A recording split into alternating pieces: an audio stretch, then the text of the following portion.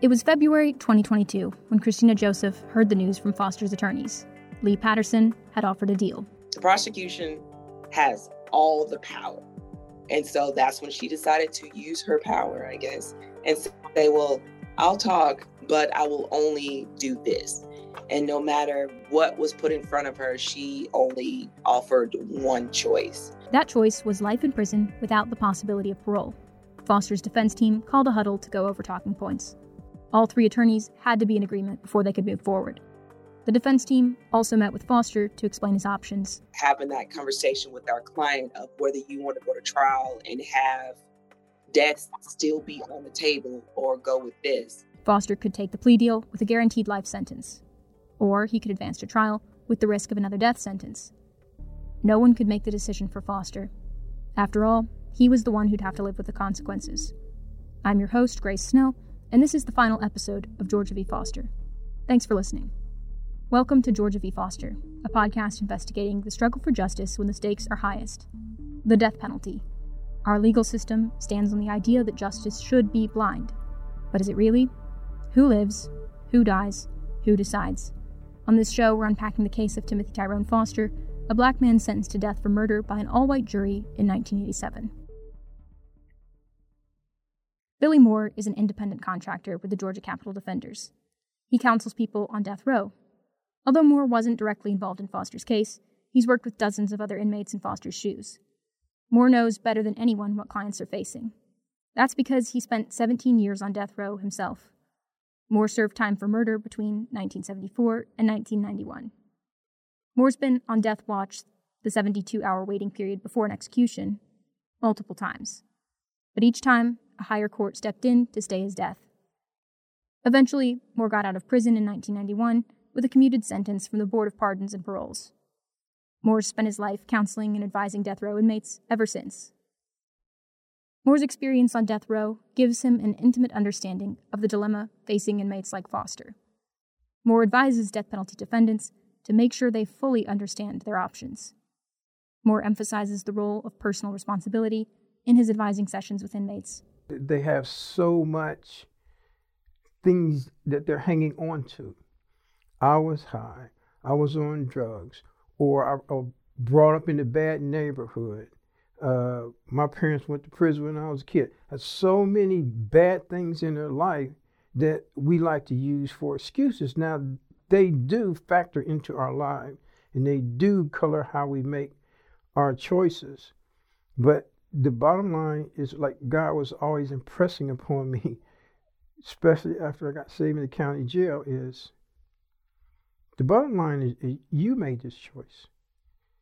No matter how you color it, no matter what you want to drape on it, you made the choice. And if you can get to the point where you take responsibility for that choice, you can be at peace with yourself.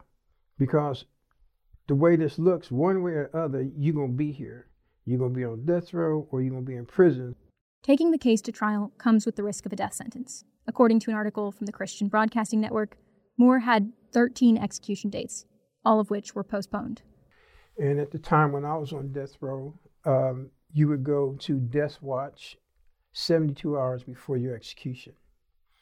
At that point, the correctional officers, when they came to my cell, bagged up all my stuff and took me to the captain's office. And in his office, he says, okay, here is your execution warrant for May the 24th. Now you need to let us know that you understand on the 24th we're going to execute you. Then you have to sign your execution warrant saying that you understood that this is the state's directive that you're going to be killed on that day. Then you sign a statement declaring what you want the state to do with your body after they kill you. You can be buried at the prison or your family can come and get you. After that, they give you a white jumpsuit. And the captain said, this is the suit you're going to be executed in. So you put this on, you give you shoes with no shoestrings, and you're taken from the captain's office to a death watch cell. The cell it's like a regular cell, but it's sort of turned sideways instead of in deep, because in the front of the cells there is bars and there's a large white table. Well, 2 correctional officers sit at the white table, and each one have a logbook. And each officer writes in the logbook everything that you do. One officer is tasked with writing every word that you say. The other is tasked with writing every physical move that you make. And so when I seen them writing every time I would do something, I went to the bars and I asked them, what was that about? And the officer told me, he said, well, this is our record to show society that in these 72 hours how we treated you, that we treated you nice and with dignity. You know, before we kill you, we want to make sure we treat you right. And so you're there in death watch, and that's the guard's job, is to watch you. The whole purpose is to make sure that you don't try to kill yourself so the state can kill you at this set point in time. Foster's second option was to accept a plea deal. That would mean spending the rest of his life in prison with no chance of release. So this is a totally different life. It is different culture, and a lot of the guys have been in prison before, or they've been in detention county jails before, but there's always been like this little window that I know I'm gonna get out. And so you look at things totally different when there is no escape hatch, when there is no window that says after 15 years or 20 years, I'm gonna get out. You're looking at a sentence that is closed off. And so you have to come to the point where you're gonna have to know how to live this life. Moore says it's a decision inmates have to make for themselves. Your lawyers can't make it for you, and your family can't make it for you, because you're going to be the one that's going to prison. And whatever decision you make, you're going to have to live with that. And if you are not satisfied in the choice that you make, don't make it, because it's going to be extremely difficult for you to live in prison knowing that you took this deal when deep down you really didn't want to take this deal. There was very little chance of winning the Foster case at trial. All the evidence was against him. Foster decided to take the deal. On March 4th, 2022, Judge William Sparks sentenced Foster to life without parole plus 20 years. Some of Queen White's family members spoke at the sentencing. John Bailey, editor of the Rome News Tribune, recorded their words. Tim McCollum, Queen White's nephew, first heard about the murder while out delivering mail in 1986. A family member pulled up and broke the news. Bailey writes that Queen White's family spoke of lasting trauma they endured during years of appeals. But they also spoke of their aunt's loving nature and devotion to Jesus Christ. McCollum said, Aunt Queen got the death sentence executed by Mr. Foster. She didn't get it overturned by the Supreme Court. But I forgive Mr. Foster, as Aunt Queen would have. Gary Parker says his heart goes out to the members of Queen White's family. Foster's defense team secured the deal they were hoping for. But Parker says there are never really any winners in a death penalty case. All of these cases are horrible. They are horrible. Someone's loved one was brutally murdered. Stopping an injustice as far as an unfair trial and violating a person's right, I can claim a victory in that, but there was never anything for me to celebrate because, you know, you like when this case played out, and I looked at, that family, you know, I hurt for them. I was relieved that Mr. Foster was not going to face death, but I can't discount the pain and the hurt that these folks were feeling even after 35 years. Judge Sparks spoke directly to Foster at the end of the hearing. Bailey recorded the interaction. Mr. Foster, you have wasted your life, but in doing so, you unfortunately wasted another, Sparks said. Today you have done the only thing you could to end it, and my hope is you have peace for the rest of your life. The Foster case was finally over after 35 years of waiting and struggling. Both Timothy Foster and Queen White's family could at last leave behind all the trials and hearings. Bailey says the case's resolution didn't surprise him. If you would have asked me what I would have put my money on for this resolution, this is what I would have put my money on, this life without parole. Like, I did expect it. I was like, when y'all going to do that?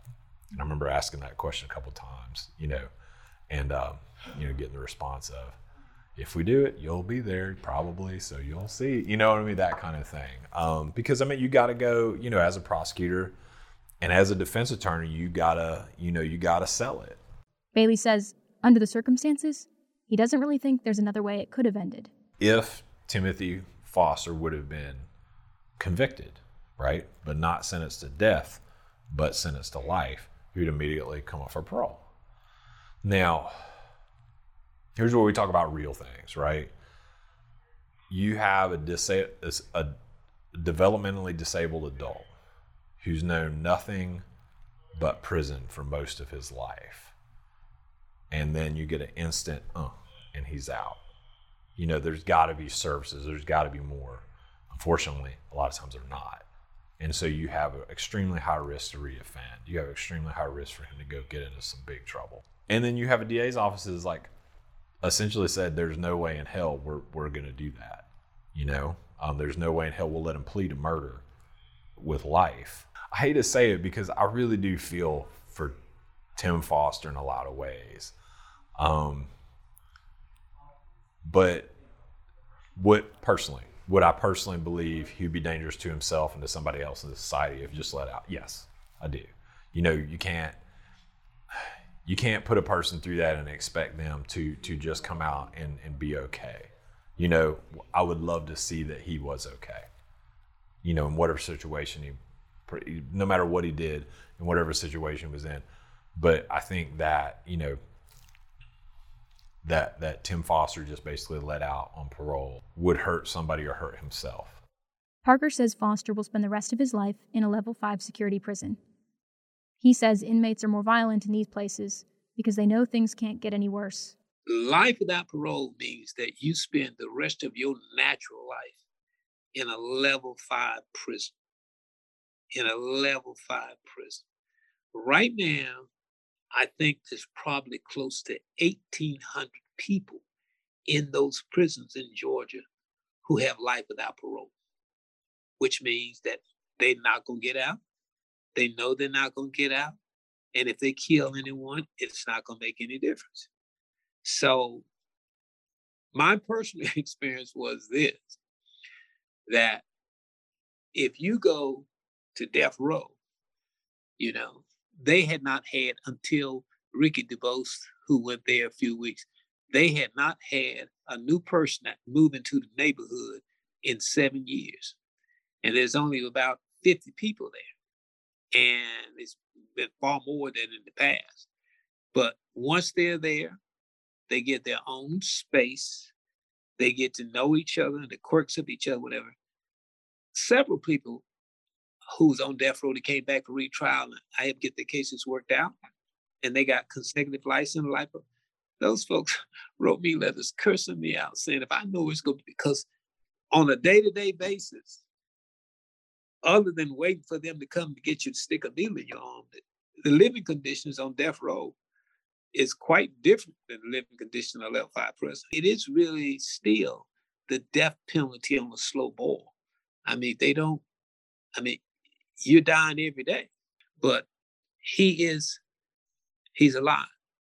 And Grace, the thing that got me about him is that I sat there one day looking at him, we were talking, and it struck me. He went to prison as a kid, 19, death row. He spent his whole life pretty much in prison. And sitting, looking, and talking. And I can say this, now that death is off and he's back in prison, he's more at home than he would if he'd been a free man. And that's tragic. I mean, he can function. He will function in that environment perhaps better than he would have functioned if he were out. Or he would take a considerable amount of time. And in places like Rome, he wouldn't have had support. I stopped these folks from killing him. I helped stop these folks from killing him. But as far as giving him a life, he's back where he was before. And he will die there. He will die there. Parker wonders what could have been done to prevent this tragedy from happening. It's just a general environment. If you you grow up in the projects, you're in a concentrated environment of all of that. Physical abuse, violence, drugs, deprivation, all of those kinds of things. But perhaps with him, the key thing was intellectual disability. I would say his intellectual disabilities and all the attending things that comes from that was probably the strongest factor of him going wrong and getting involved in things that he shouldn't have gotten involved in. If you are intellectually disabled or mentally retarded, as in most of my early years we talked about it, you are bullied, you have all kinds of adjustment issues for people around you. Most of the time, they tend to be loners. Once kids are bullied enough and teased enough and talked about enough and whatever else, they become angry. They become angry. And that anger could easily explode and become violent. That's what has happened to so many Tim Fosters in the world. Lee Patterson said that child sexual abuse and murder cases are the hardest parts of her job. Parker says the tragic reality is that both types of abuse often manifest in the same person's story. All through death penalty cases, there is this little line of a broken child. Every one of them is a broken child. When they hear about the abuse, sexual abuse, physical abuse, mental illness, alcoholism, alcohol syndrome, drug addictions, I mean, the kinds of things, the horrors that kids go through and the abuse that they go through. In many of these cases, there's going to be an element of sexual abuse, there's physical abuse, mental retardation, or something. I tell people all the time, this is, normal people don't do what our client is accused of doing. No one's life is perfect. And, things happen in my life and happen in other people's lives where we may be broken or bruised, but we have support systems to help us to heal. Some people don't have that at all. There is nothing like a broken child. There is nothing like a broken child. They just get robbed. They get robbed for generations unless they're fortunate enough to have somebody come along who have enough of a compassionate spirit to look on them and be compassionate with them to help mitigate the impact of things in their lives. But people like Tim Foster gonna always suffer one way or the other and cause suffering to others one way or the other. Parker believes the death penalty is a modern descendant of lynching. He says there are stark disparities in the sentences meted out to black defendants, especially those with a white victim. If he had killed a black woman, this wouldn't have been a death penalty case ever. They would have pled down voluntary manslaughter, may not even contacted the victim's family and sent him off for 20 years. So if he killed somebody again, so what? The United States is one of the few industrialized nations still keeping a death penalty. But Parker believes attitudes toward the death penalty are changing. He says support for the death penalty in Georgia is a mile wide and an inch deep. Parker says that's largely due to the work of the Georgia Capitol Defenders and the increase in black citizens serving as district attorneys in Georgia. The whole idea of the death penalty now, I think, because there's so much focus is put on the fact now that it's racially driven, that it's making more people back away from it. However, according to the National Conference of State Legislatures, capital punishment is authorized in 27 U.S. states, including Georgia. Parker says death penalty work has taken its toll on him. He told Foster this case would be his last. And I told him, I said, brother, this is it. I've done this 40 years. I just can't. I don't have the patience and the energy to keep doing it, because I can tell you that over the years, you get flashes. You get flashes of autopsy reports, crime scene. You wake up in the middle of the night, you're thinking about cases, you're thinking about the horror, and there's never any winners in a death penalty case. Never, ever. From the very beginning, it starts out as losers. Parker says the reason he's stuck with his work so long is simply because somebody needed to do it. And I cared enough about people being treated fairly, because if folks got treated fairly, oftentimes there would not be a death verdict in these cases. In Georgia, this whole process begins by the decision of one of 49 district attorneys. When they make that choice and decision, I'm going to seek death in this case. And at one point, all 49 of those were white men. Courtrooms fell silent when, I'd catch a district attorney and say, we represent the people of Georgia. And I said, objection. I said, Your Honor, they do not represent the people of Georgia. I said, they represent the government of the people of Georgia. So I represent the people of Georgia, one person at a time. I know that the death penalty attracts a lot of attention, focus, because it's life and death. But be candid, my fight so much for justice for them was, if I can get justice for people up here that's charged with the most egregious crime, it will flow downhill and the people with lesser crime will have greater protection.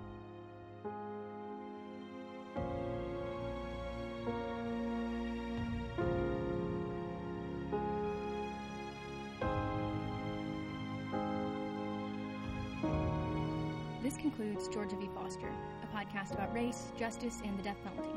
I'm your host, Grace Snell, and I'd like to thank everyone who made this show possible. Our guests in order of appearance are John Bailey, Gary Parker, Bob Fennell, Eddie Hood, Jerry Word, Christina Joseph, and Billy Moore. Special thanks to Dr. Brian Carroll and Kevin Klein for invaluable guidance, feedback, and encouragement throughout this series. Anna Rich is our primary editor, in collaboration with Stephen Shellhorn and Russell Henley. Music courtesy of Pixabay.com. For other Viking Fusion productions, head to VikingFusion.com or find us on Spotify. Thanks for listening.